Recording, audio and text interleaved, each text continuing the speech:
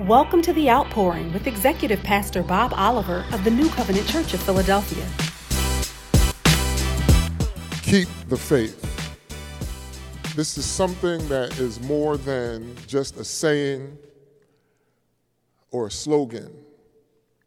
It's something that we have to endeavor to do. The Bible is clear. It says we must endeavor to keep the unity of the Spirit. It's very clear.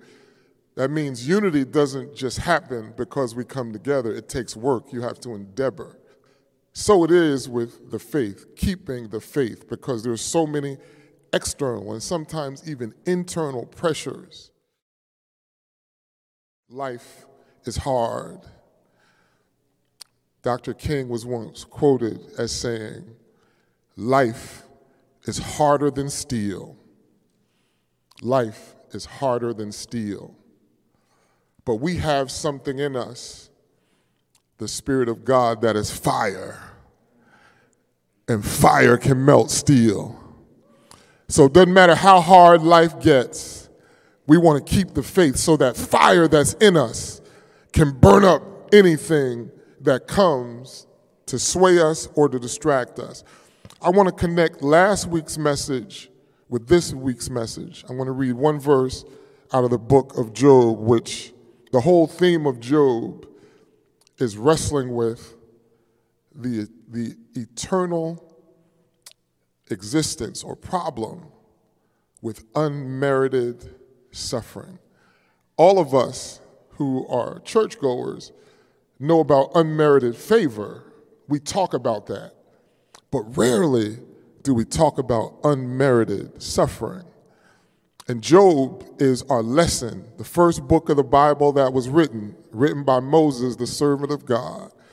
And it's for all generations to know that even when God testifies of our righteousness, as he did for Job, things can happen. His suffering, the writers of Hebrew talk about the patience of Job because of what he endured. But the people who came around him, their mindset, and I know they had good hearts because they traveled from a far place to be there, but they said, you must, come on, admit it. Come on, bruh, you know you sinned. This doesn't happen to somebody if they haven't sinned, because that's their view of God. And if we don't keep the faith, our view of God can be contaminated by the broader culture. And the culture has penetrated the walls of the church. And we're going to look into that. Some of the things that Paul wrestled with, we're wrestling with today. And I pray that God would bring that to light so that we, the body of Christ, would be built up and strong and ready to endure and to be able to stand.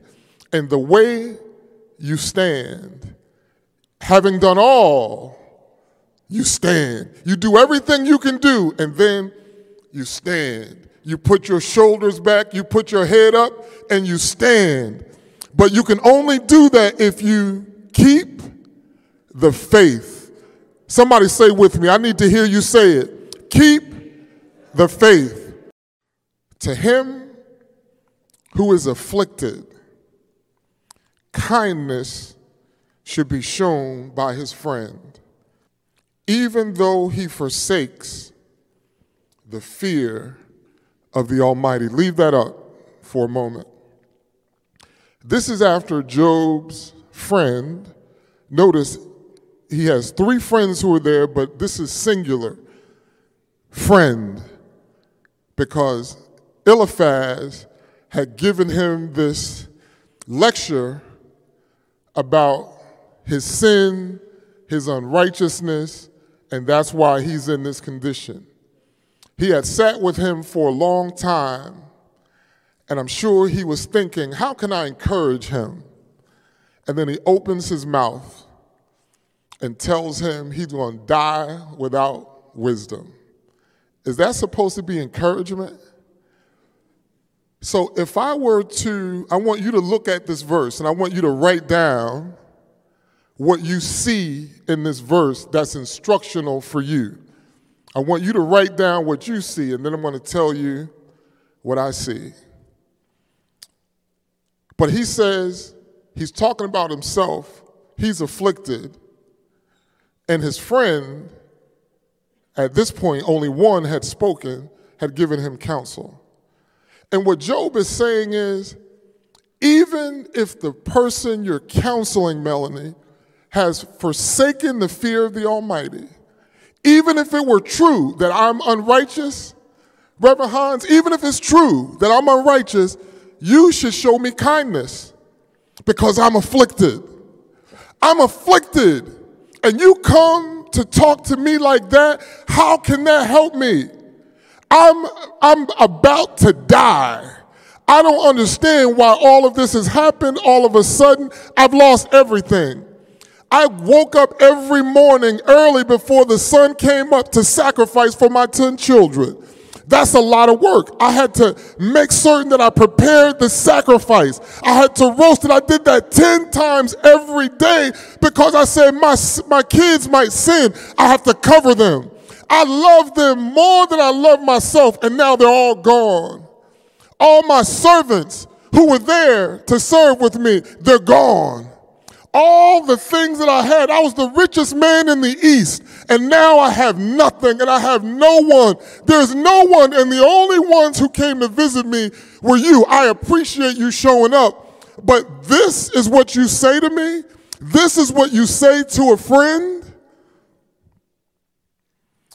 When I look at this verse, I realize that it doesn't matter who I'm counseling. It doesn't matter who I'm coaching.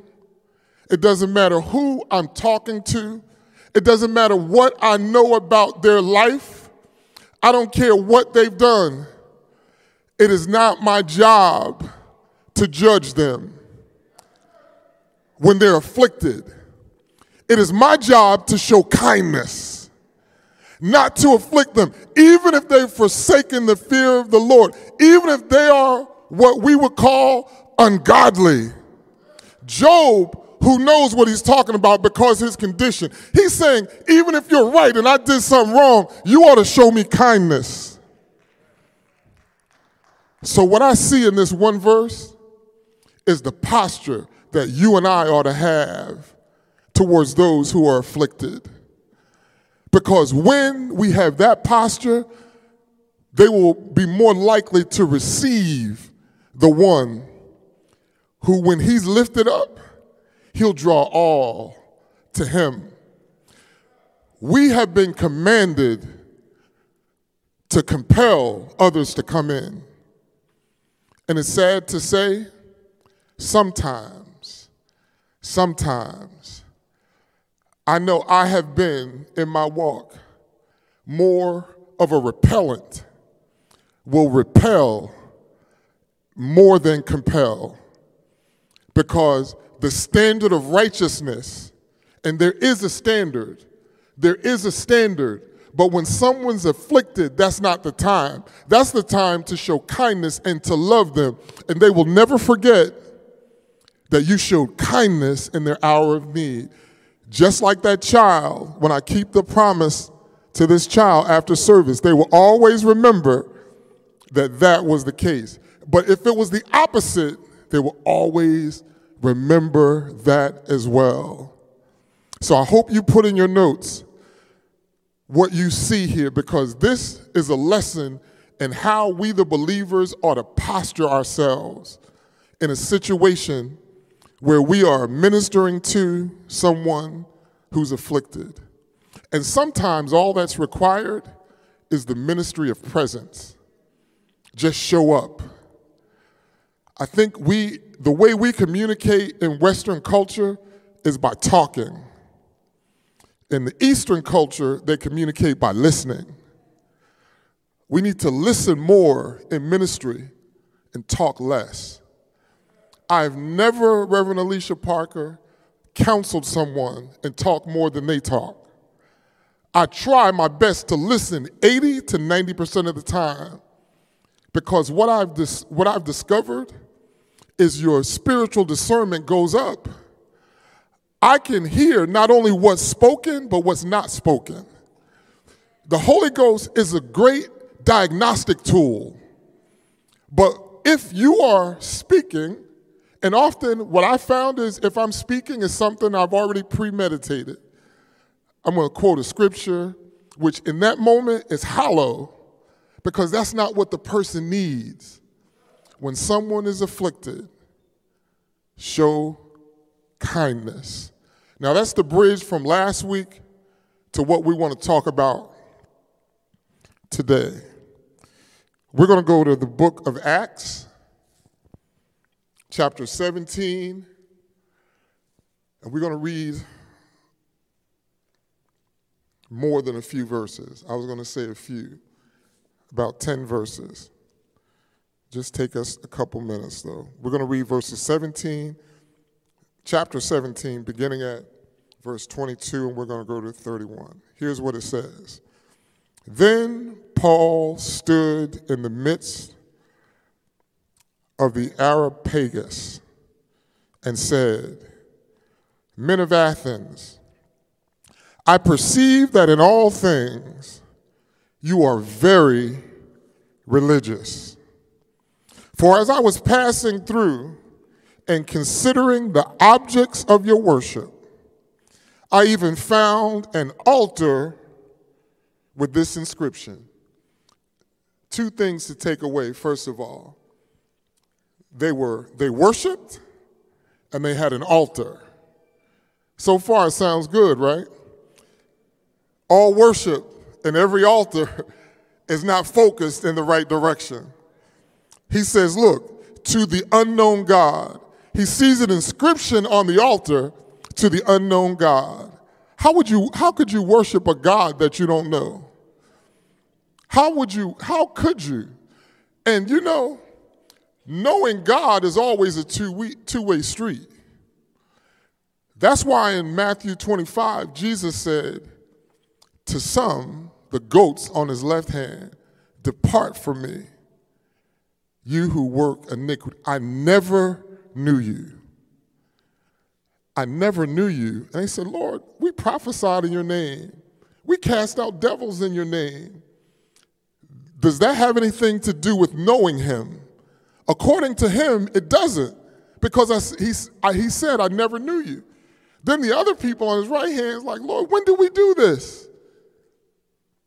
When you fed the hungry, when you visited the poor, when you went to those who are in prison, when you do that to the least, you've done it to me. But here it is, Paul goes to this place. He first sees that they're very religious. How does he know? An altar and a place of worship to the unknown God. Let's keep going. Therefore, look at what Paul does. He takes what's in front of him and he uses it to show them or introduce them to one that he knows very well, and he wants them to know. You know what it's like when you know someone and I don't, and I come to you and say, you know, I'd like to meet them. Your influence can get me in front of that person and I can get to know them. Every believer has that kind of influence.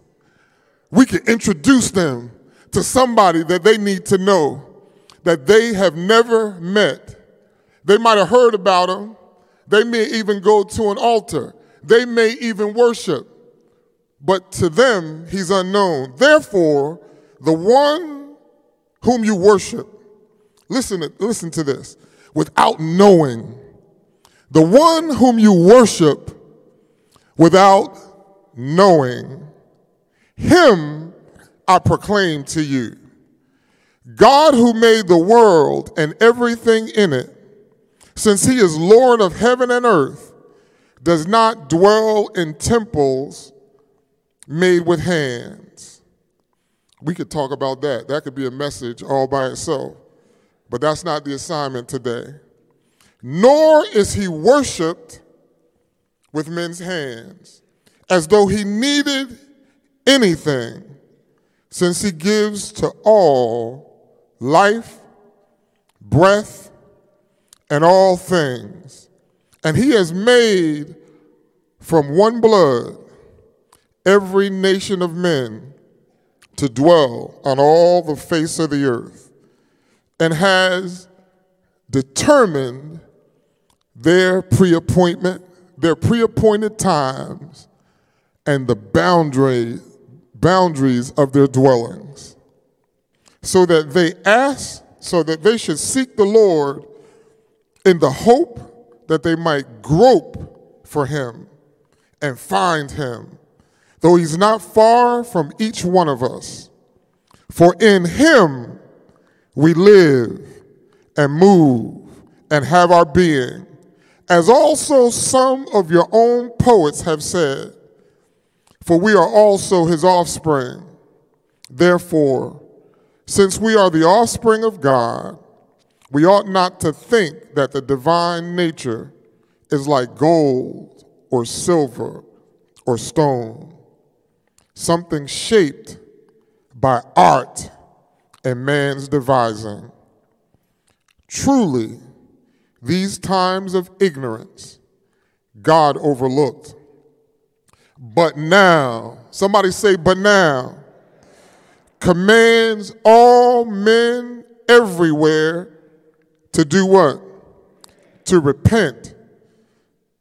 Why? Because he has appointed a day on which he will judge the world in righteousness by the man whom he has ordained.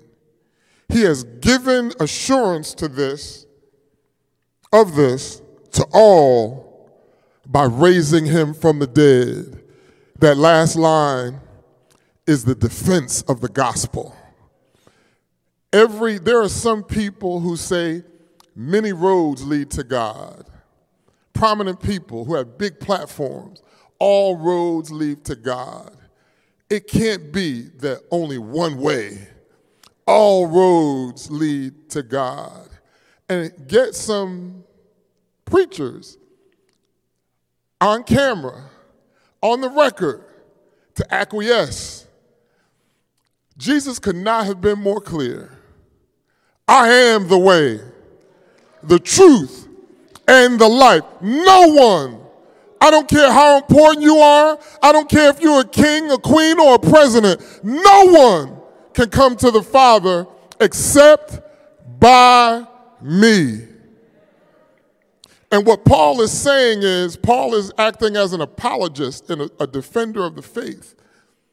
He said he's given us all evidence. You need to repent. And the evidence is sure because he raised him from the dead.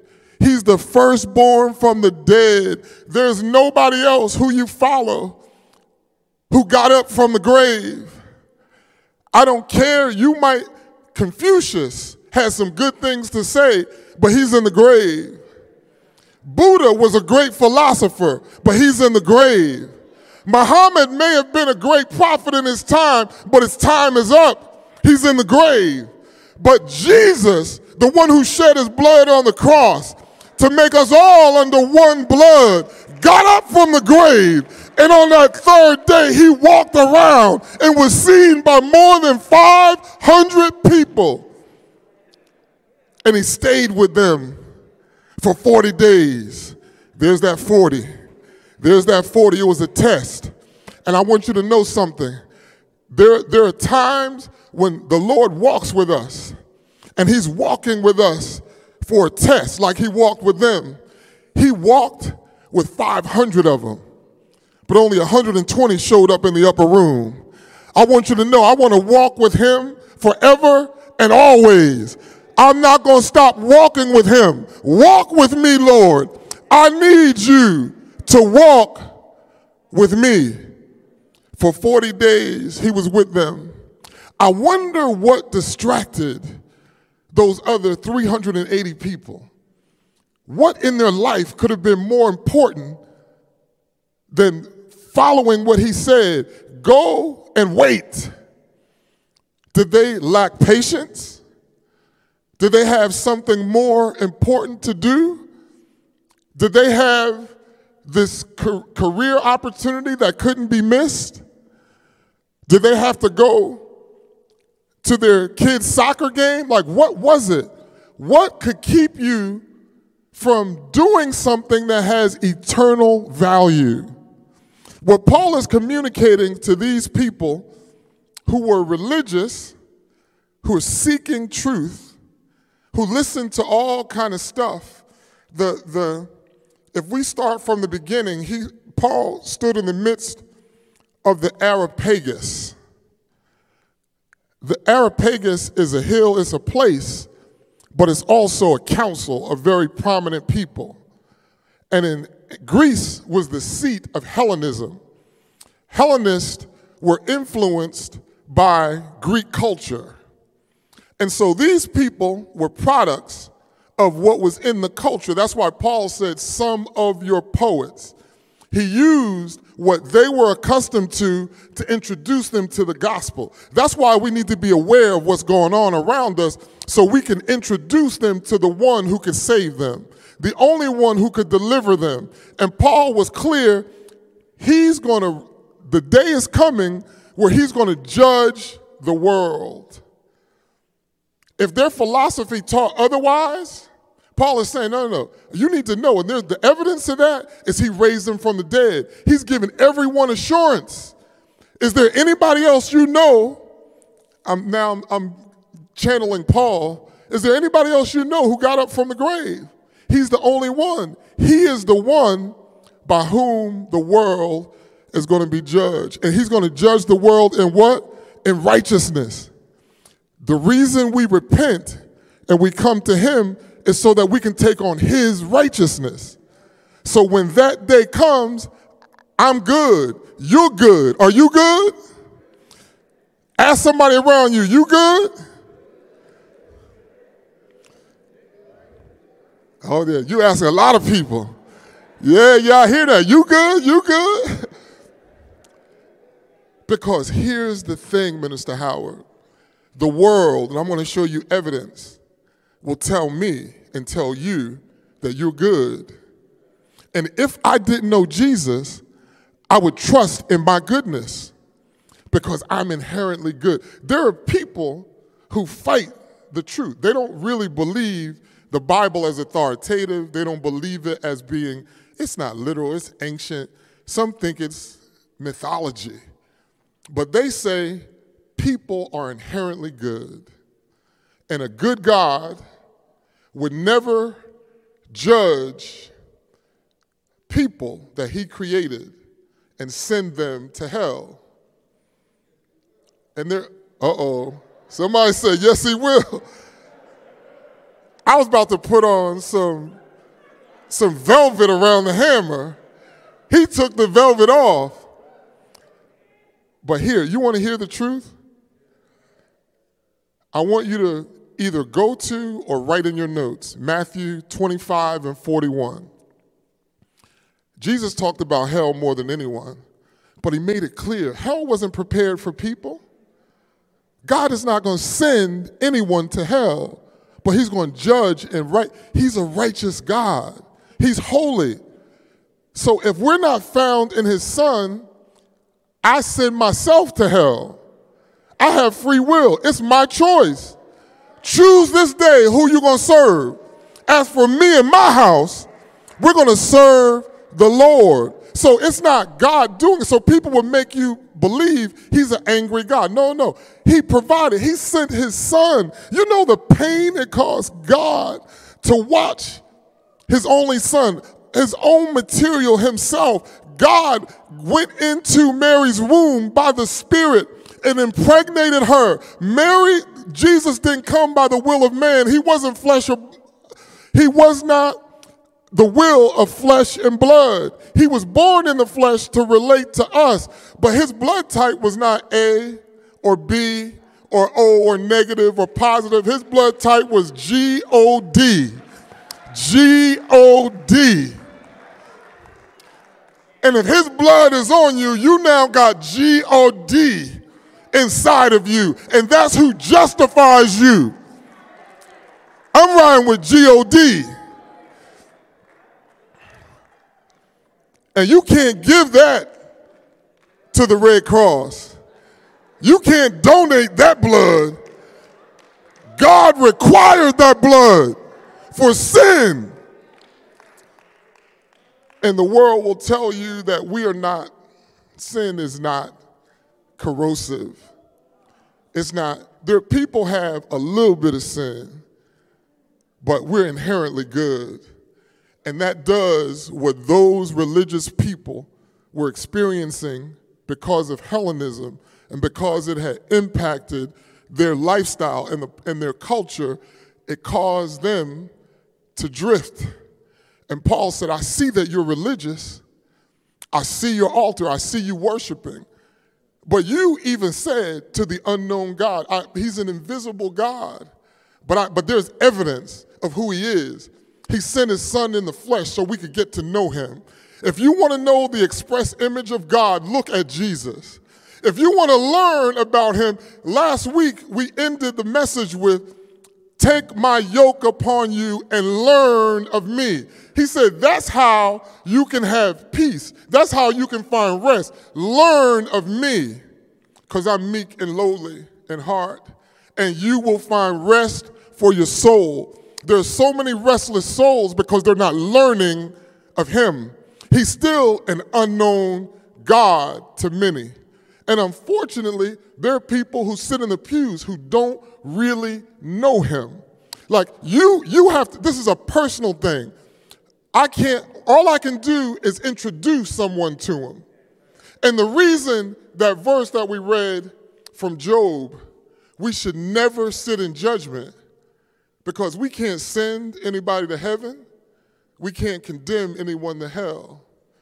But what we can do is show them the way to heaven.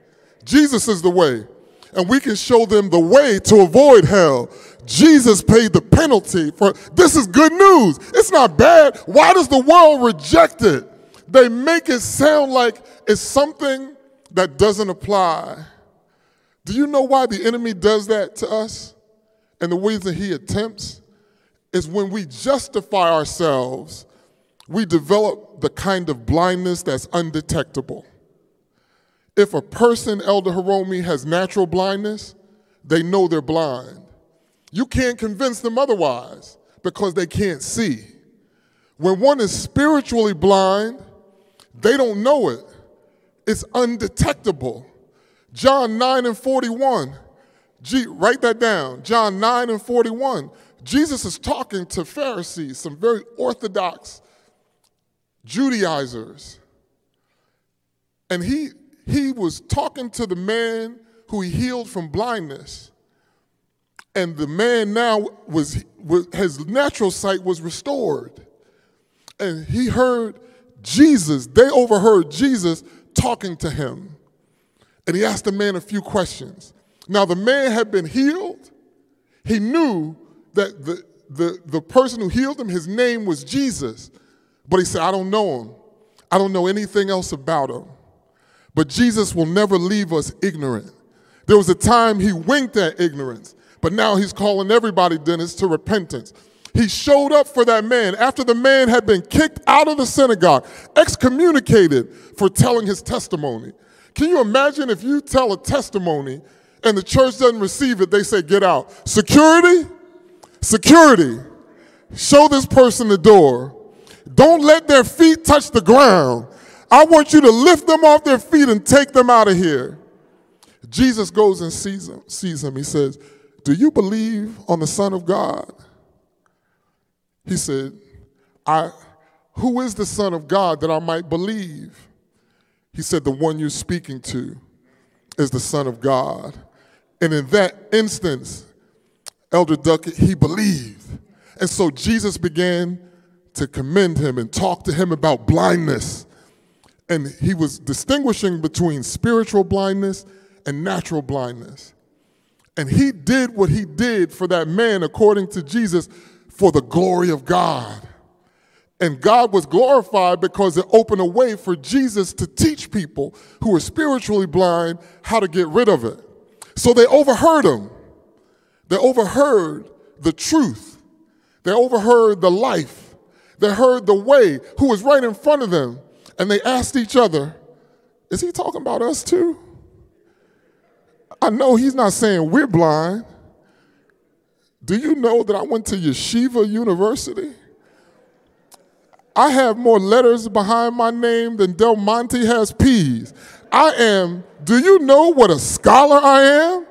He's not talking about us. Jesus looked to them, and I believe it's in verse 41. He said, if you would say you were blind, in other words, if you would confess and admit it, you would see.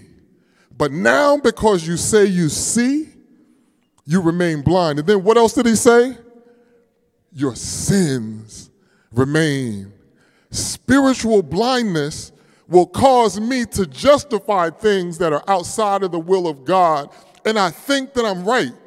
They're in the presence of Jesus, who alone can save them, and they're holding on to what they know. They're very religious, but they don't know God. They read the Torah, they read the Pentateuch, but they don't know God. When he shows up, they don't even recognize. Are you talking to me? Can you imagine if the Lord is trying to speak to you and are you talking to me? I'm already good. I'm together. You need to talk to this person over here, this adulterer over here. I'm good. I am good. Why am I saying all of this? Because we're living in a culture that is just as engulfed as the Areopagus in Paul's day. Do you have my PowerPoint slides? Put the first one up. I want to go through a couple to make a point and bring this text to life. It's hard for you to see, but the first one on the top, can you see the bowl? They asked the people if the Bible is literally true. Can you see that? It's on the top. It's in bold. It says the Bible is not literally true. The Bible is not literally true. It's a bunch of stories, it's a bunch of tales, maybe even some fables, some myths. So the one, look all the way over, that's 2022. Starts in 2016, 2018, 2020, 2022. They take this every year. So the outside bar, like the pink one, that's the world. The inside, that's the church. 26% of the people in the church say the Bible is not true. If that's you, I don't have enough oil to pour on you. The Bible is not. So what authority do they have in their life? Let me tell you why this theology is dangerous. 26%. It's about half of what the world says. So that means you see the 52% of people in the world, that means 48% believe it is real, that the Bible is true. And they still don't believe it. It's like, no, it's true, but it's not for me. And you know how we support that in little subtle ways? Have you heard the saying, I'm telling my truth? And you need to tell your truth. Have you heard that before? Don't you say that. Don't you say that. Because in the most subtle way, what we're doing is we're claiming sovereignty over ourselves. Like that you don't want to submit to the truth of God. He is the truth. The truth is absolute. It's not secular humanism says everything is relative. Truth is relative. That's how I get my truth. You get your truth. It's relative. But the devil is a liar. You know what they're really talking about, Ken? They're talking about their experience. My experience is what they're relating to my truth. But people in the world don't know that. We ought to know it. That's why I want to talk about this. I'm like, God, how do we get to this place? Because nobody's talking about it. Nobody is talking about it. I'm okay, you're okay, let's do it. And we're distracted with other things. This has creeped into, and look at the bar. There was a time in 2018 it went up. 2020 we got better because of COVID.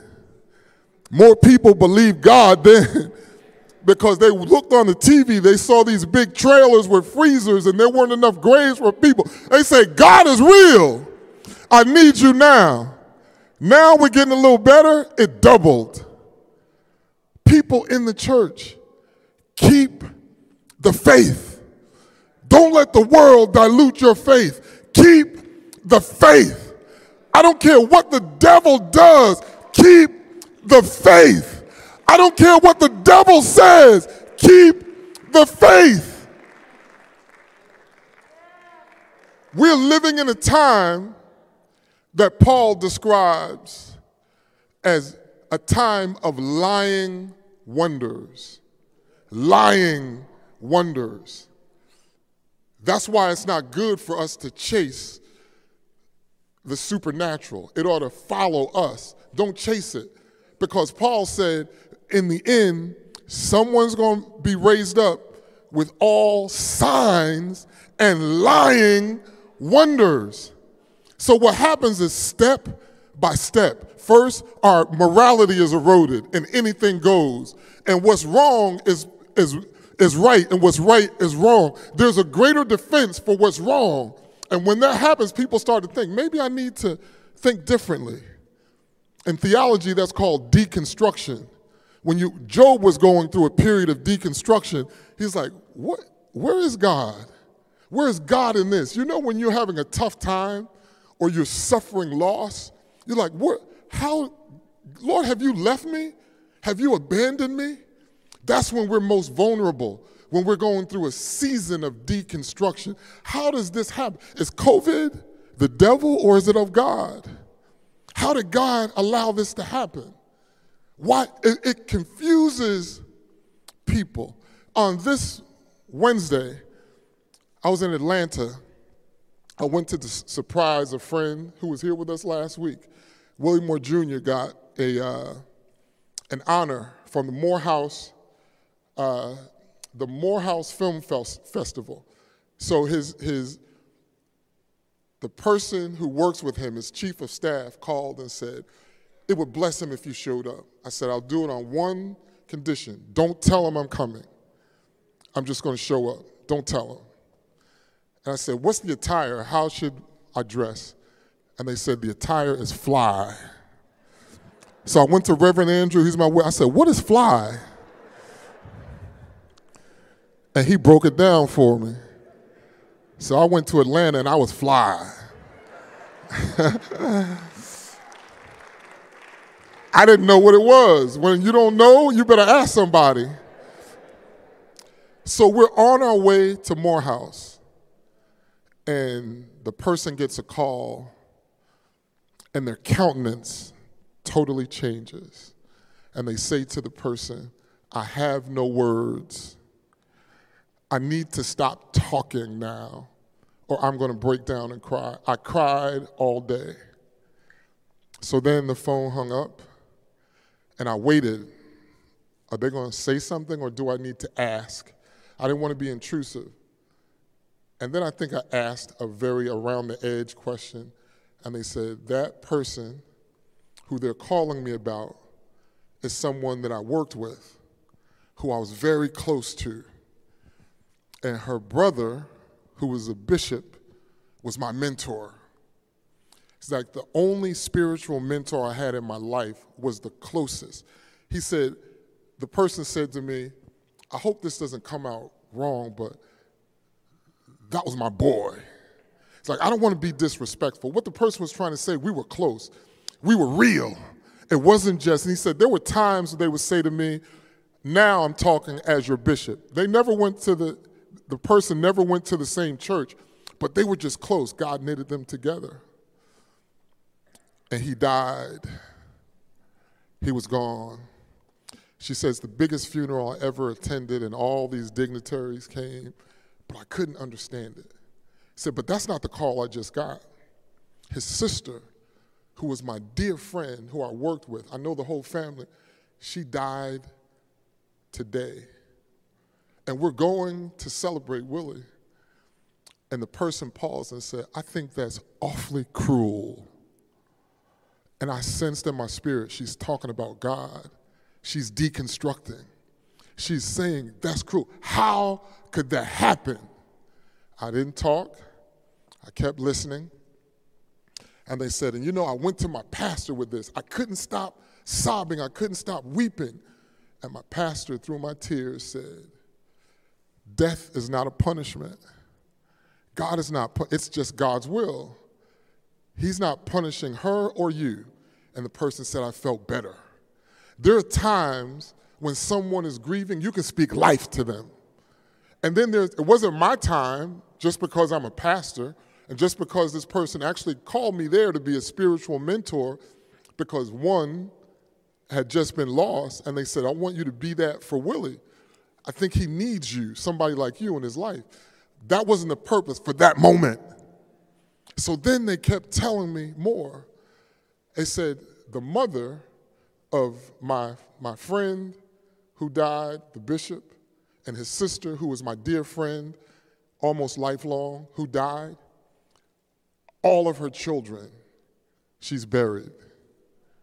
I'm saying, I see why she's saying it's cruel. All of them. And do you know what? Her grandson, who's left, is in prison getting ready to be executed. So what do we do? And then she said something lighthearted. The family was calling around asking for prayer. And somebody asked, what do you want me to ask God? Be specific. What I'm going to pray for? Because he did it. He actually did it. So what am I going to pray for? And it lightened the air a little bit. And then I paused. I said, there's one prayer that can be prayed. Not to have the person released, not all of that. Two prayers. I pray for the comfort of that mother who buried all her children and now is going to see her grandson very likely, highly likely, executed. But you can pray that he would repent because there's still time. There is still time. How would I know evidence? Moses murdered a man, but God buried him himself. That's what Paul was talking about. He's calling everybody to repent. It doesn't matter what you've done. If you repent, you're good. Tell somebody, you're good. All you have to do is repent. You on the live stream, I don't care what you've done, you're good if you repent. To repent is just to turn to God. And most people think, I got to give up all my fun. There's no greater joy in life than to walk with the one, as Paul said, who made everything. It's in him that we live and we move and we have our being. It is foolish for me to think that I have sovereignty over myself. I didn't decide the day I was born. I will not decide the day that I die. I don't decide if I'm healthy tomorrow or the next minute. It's God. And Pastor Hyacinth has a saying, he's as close to us as our breath. That's what Paul was saying. He said he's near to he's not far from any of us. And then he followed it by saying, in him we live and move and have our being. It's the breath of God. He is so powerful. He breathed one time into Adam's nostril, and all 8 billion of us are still living off that one. That's the power of God. He's not spending all his time breathing. He did it once, just like the sun. He said, let there be light once. And every day you look eastward, that sun is going to come up. It comes out of his chamber like a bridegroom coming to his bride. That's the power of the God that I'm talking about. That's the God I want to declare unto you. He can do anything. He can do everything. He can save you no matter. He can pick you up out of a horrible pit and out of the miry clay. I don't care about all this heretical stuff. The devil is a liar. God is true. God is true. Let's go to the next slide. I got 4 minutes and 5 slides.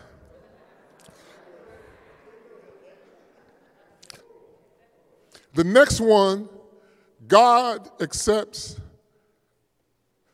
faiths outside of Christianity. Let me interpret that for you. All paths lead to God. It's not just one way.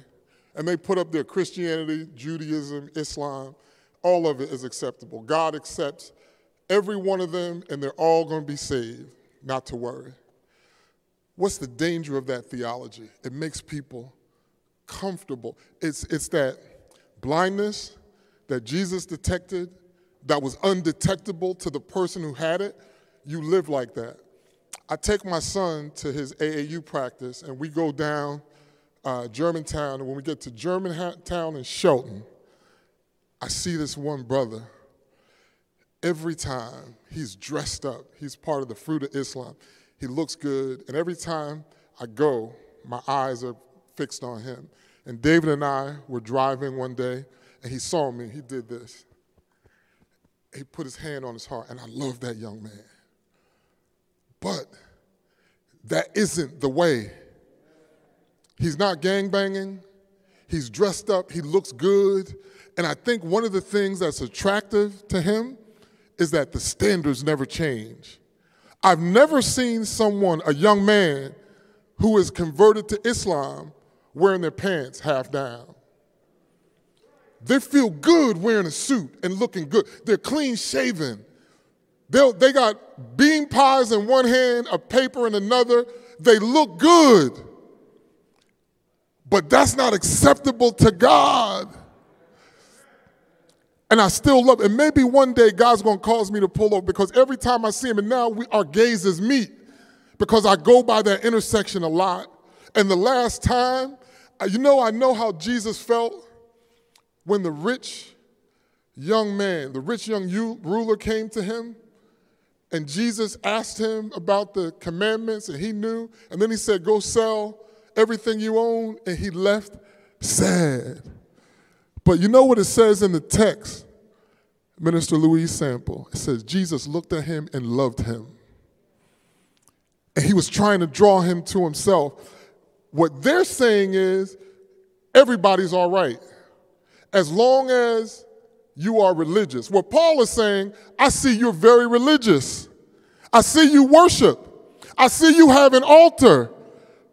But your own words testify against you. This God that you worship, you don't even know. Him I want to declare unto you. We're in a season where God is looking for a people who would declare him to the world. It's not about anything. It's not about anyone other than Jesus, and showing people that he is the way.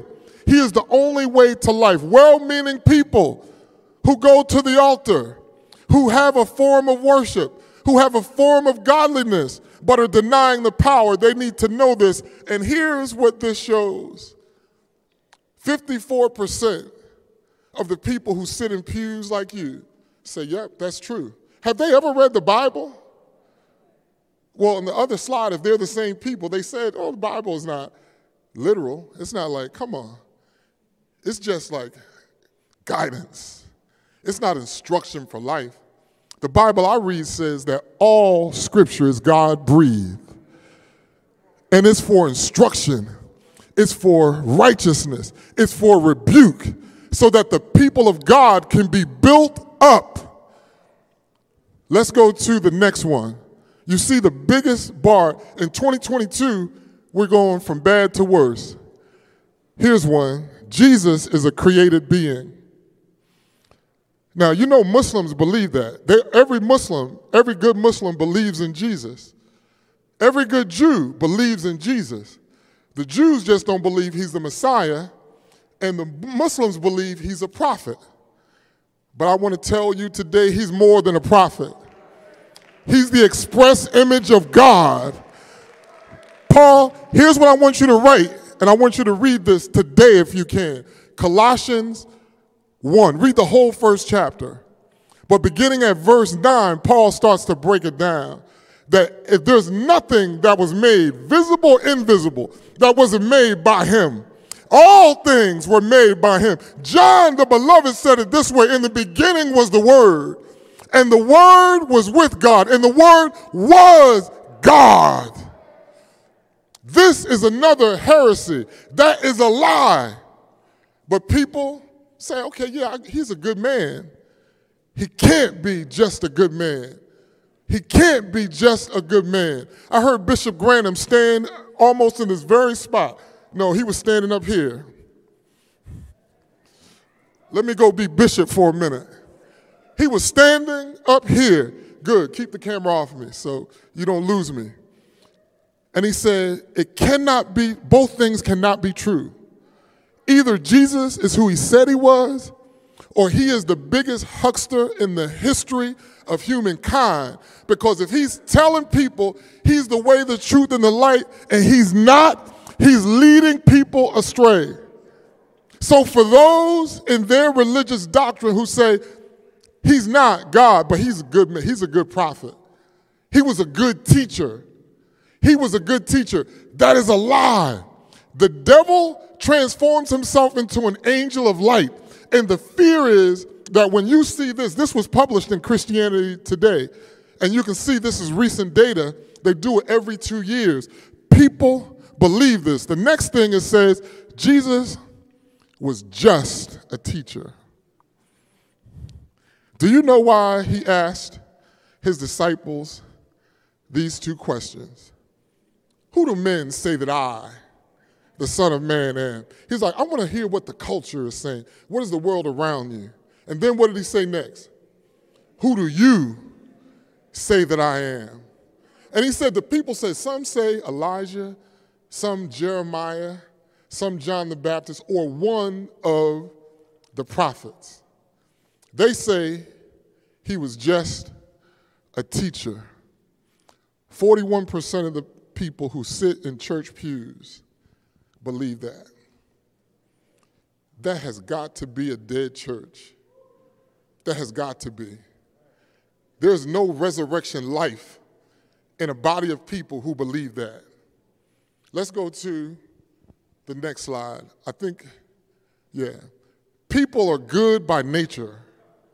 And look at the closeness of the two bars. The one on the outside, the pink, is the world. We're catching up with the world. You know why? Because of some of the things that are preached. Everything, even the way we, like, nobody talks about things like the wicked heaping up wrath unto themselves. Is that in the Bible, or did I make that up? Is it in the Bible? It is a terrible thing to fall into the hands of an angry God. But we defend God and say, no. God's good. God loves you. So if I'm in a world of mess, I'm depressed because I know I have a conscience.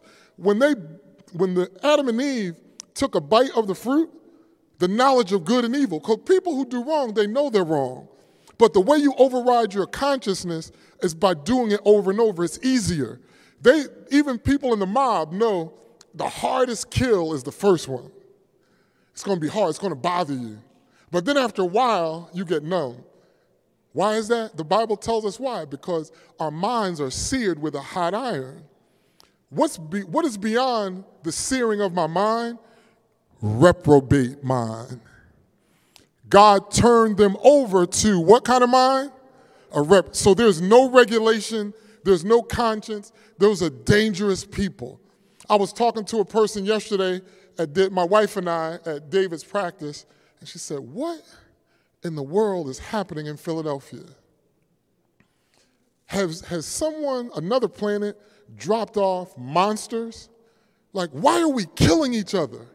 Why is it? She said, back in the day, there was a code. In North Philly, they had these gang wars, but if they saw an elder, they would stop in their tracks, and they would be respectful. Why was that code broken? Because it continued generation to generation, and now you have less of a conscience towards that. That's the reason we need to keep the faith, so that I will always, like Paul say, have a conscience towards God. I want to maintain a conscience towards God. Keep the faith. There are many people whose faith is shipwrecked. They're losing. I was so disturbed by this data. I reached out to my friend who's a theologian, and I sent him a text, and I said, what in the world is going on? What's happening? He sent me a long text response, and then we talked on the phone because it's troubling. It's troubling. I'm like, God, are there people who I look in the eyes daily who fit in any of this data set? I want to say no, but it's not for me to say. It's for me to show the way. It's for me to speak the truth. It's not just to talk about things that are popular. One of the problems that we're having today, Ken, is that so many churches are seeker-friendly. And so what you do, you try to adapt to what's attractive. And you know, if you tell the truth, I know I'm in the right church, because I was about to say something with a velvet glove, and they said, yeah, God will. I'm like, I'm in the right place. That's God saying, don't worry, son. You have people who have ears to hear. But it is such a horrible thing, because there's masses and masses of people. And you see the scripture coming to pass. Broad is the way that leads to destruction, but straight is the way, and narrow is the gate that leads to life. And what these things would tell you is, it's somebody else. It's not me. I'm good. It's like saying to Jesus, is he talking to us too? He can't be talking to us. He's talking to all of us. And we have to stay plugged into him all the time, because the world is constantly trying to get us to edge away, I only have one or two more slides. Am I okay? My time is technically gone, but I have one more slide. I want to tell one more story just for illustrative purposes. You can leave that there. I'm going to get to it. Leave it there, because that'll draw me to it, and I'll get to it. But I had a good friend. He died tragically. He was a good man. Just to tell you what a good man he was. He worked in a chemical factory. And one day it blew up. And I literally saw it on the news. And his name was Elder McKenzie. I love that dude. We were tight. And I said, wow, is that where he worked? And then my phone started to blow up. He was outside. He was safe. He was good, nothing wrong. He found out his boss was in there. His boss was in there. His boss wasn't so nice to him. We would have talks after church outside. You know how church is over? You're standing outside, and these were in the days, it's at night, you still talking. Everybody talking longer than the preacher preached. That's how you get to know each other. And he realized he was out. He ran back in. All that fire.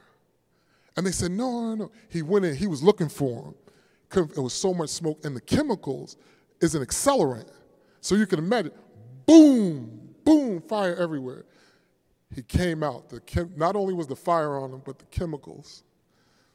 And he was ablaze, and they couldn't put the fire out. His son, I look up his son every now and then. His name is Chauncey. He sang for Blackstreet. And just not long ago, I thought about his dad, and I looked him up. And I remember going to the hospital because he survived for a couple days. And I'll never forget that smell. It wasn't a flesh burn, but the stuff they put on. And he was like a mummy. He was wrapped up. And I went in, and I was so moved. And his son said to me, no, don't let him know. I want him to know that you're here. I think he can hear you. But don't cry, because that will upset him. He loves you. Don't cry. Let him know that you're here, but don't cry. And it took every ounce of strength in me. And the point is, he went in. He could have just said, I'm good. I got a wife and kids to go home. He didn't think about that.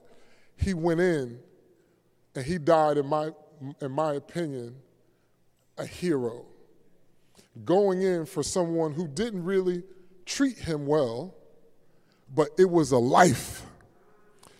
And when I think about my dear friend who would run in a burning building with chemicals to save a life, how much more should I save a life who is separated from God? What would I endure in order to reach someone who doesn't even know that they're in an inferno? It's kind of like the natural blindness and the spiritual blindness. They don't even know. But if you know and you can see it, that's why Jude said, it's time for us to earnestly contend for the faith that was once delivered unto the saints. You see by this research, there are many who have strayed. Many have gone shipwrecked. But he said, we need to snatch people out of the what? Out of the fire, hating even their garments, which are spotted. I pray that God would give us the holy boldness and the compassion to love people so much that when they're afflicted, we show them what? Kindness. And when they're in trouble, we go to rescue them. Here's the last one. This is public trust in clergy. Can you see the slope of that line from 1965 to now? And you see in the 90s, you got a bump, 64%. That's not a real bump. That's a prosperity gospel bump. It followed the Jesus movement. You see the one up there in the 60s? All these hippies who had gone to Woodstock and all those places, they decided, I need God. They got radically saved. And you know why there was such a move of the Holy Spirit? Because they weren't educated. They didn't know, and at that point in their life, they weren't going to go to seminary. So they leaned into the Holy Ghost, and things started to happen. I would meet, I remember as a child, I would meet people like Pastor Skinner out of Newark, New Jersey. They would take pictures just of his hands. My mother-in-law gave me a picture, it was just his hands.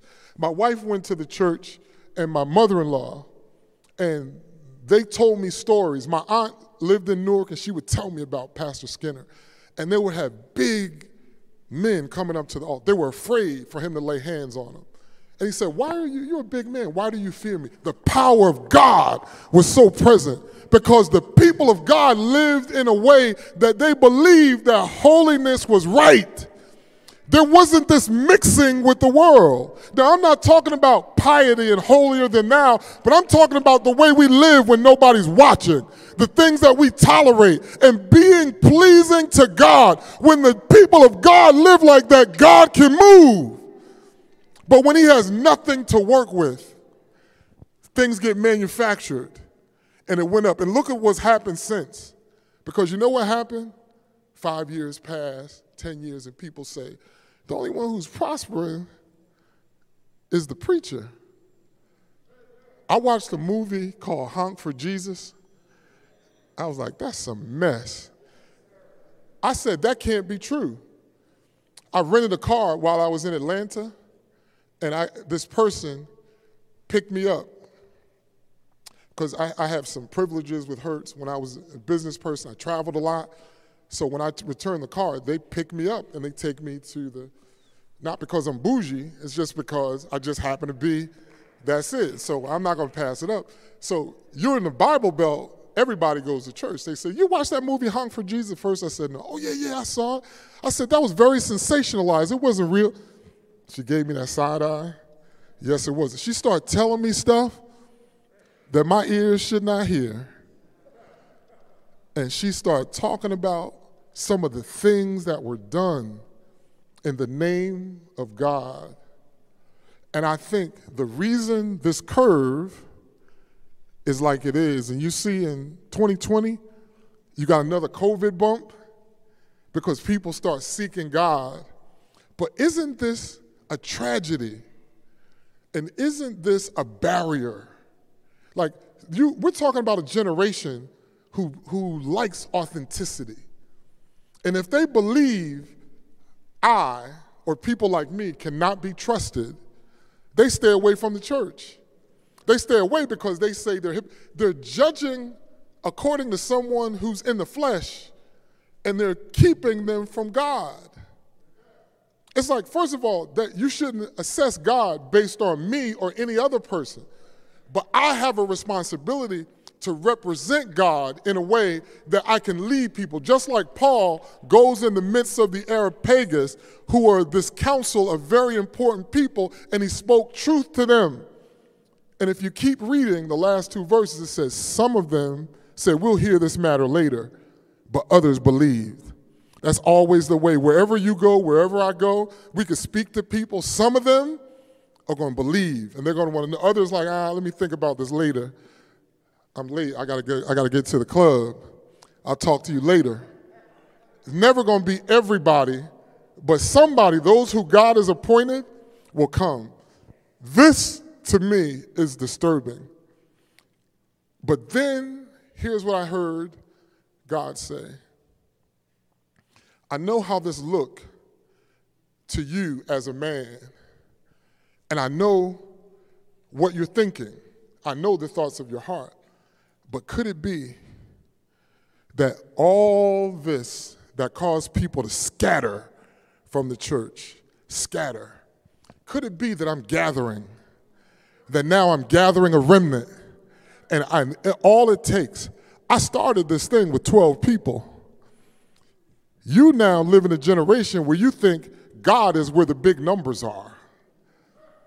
And some of them believe those slides that we were just showing.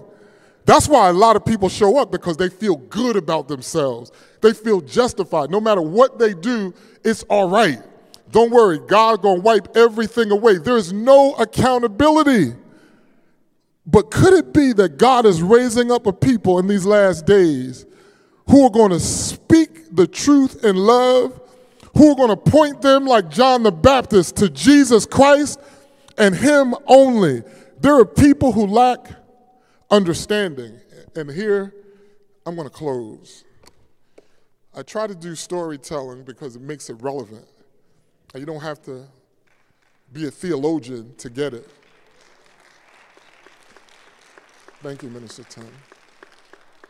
I often I have some young people that I interact with so I can know what's going on. And I got something on Instagram when there was this whole Roe v. Wade debate, and there was a young lady who was outraged. They said, all these church people talking about a God who kills people, who commands people to be killed. How can he care about a child in the womb? And it's not about any side. That's not why I'm saying this. It has nothing to do with politics, has nothing to do with whatever side you're on, has nothing to do with that. It has to do with this person and this kind of thinking. Could it be that she doesn't understand who God is? And I'm like, is there anybody in her life, like Paul saw these people and he said, that's the God I want to declare to you. My prayer is somebody would send to that young lady so that she would understand that this God that Paul talks about, everybody lives in him. And if you perish from the earth, he still has the power for you to live again in him. It's not the end with him. So you don't know what he's doing. The problem that Job's friends had is they didn't know what God was up to. They didn't know what he was doing, and all of us know in part. The day is coming that we shall know even as we're known. But for right now, we have to grope for him. Paul said that you might grope for him and find him. You know what it's like to grope in the dark? We have to grope in the light to find him. I want to find him in every situation. God, where are you? Where are you in this? And only speak what I hear from him. Keep the faith. Keep the faith. Keep the faith. Thank you for joining us in service today. We pray that this ministry has been a blessing to you and your family. To give your gift of love and help keep this ministry on the air, visit nccop.church/giving for all of the ways that you can donate to the ministry. Thank you so much for your generosity, and God's blessings until we meet again.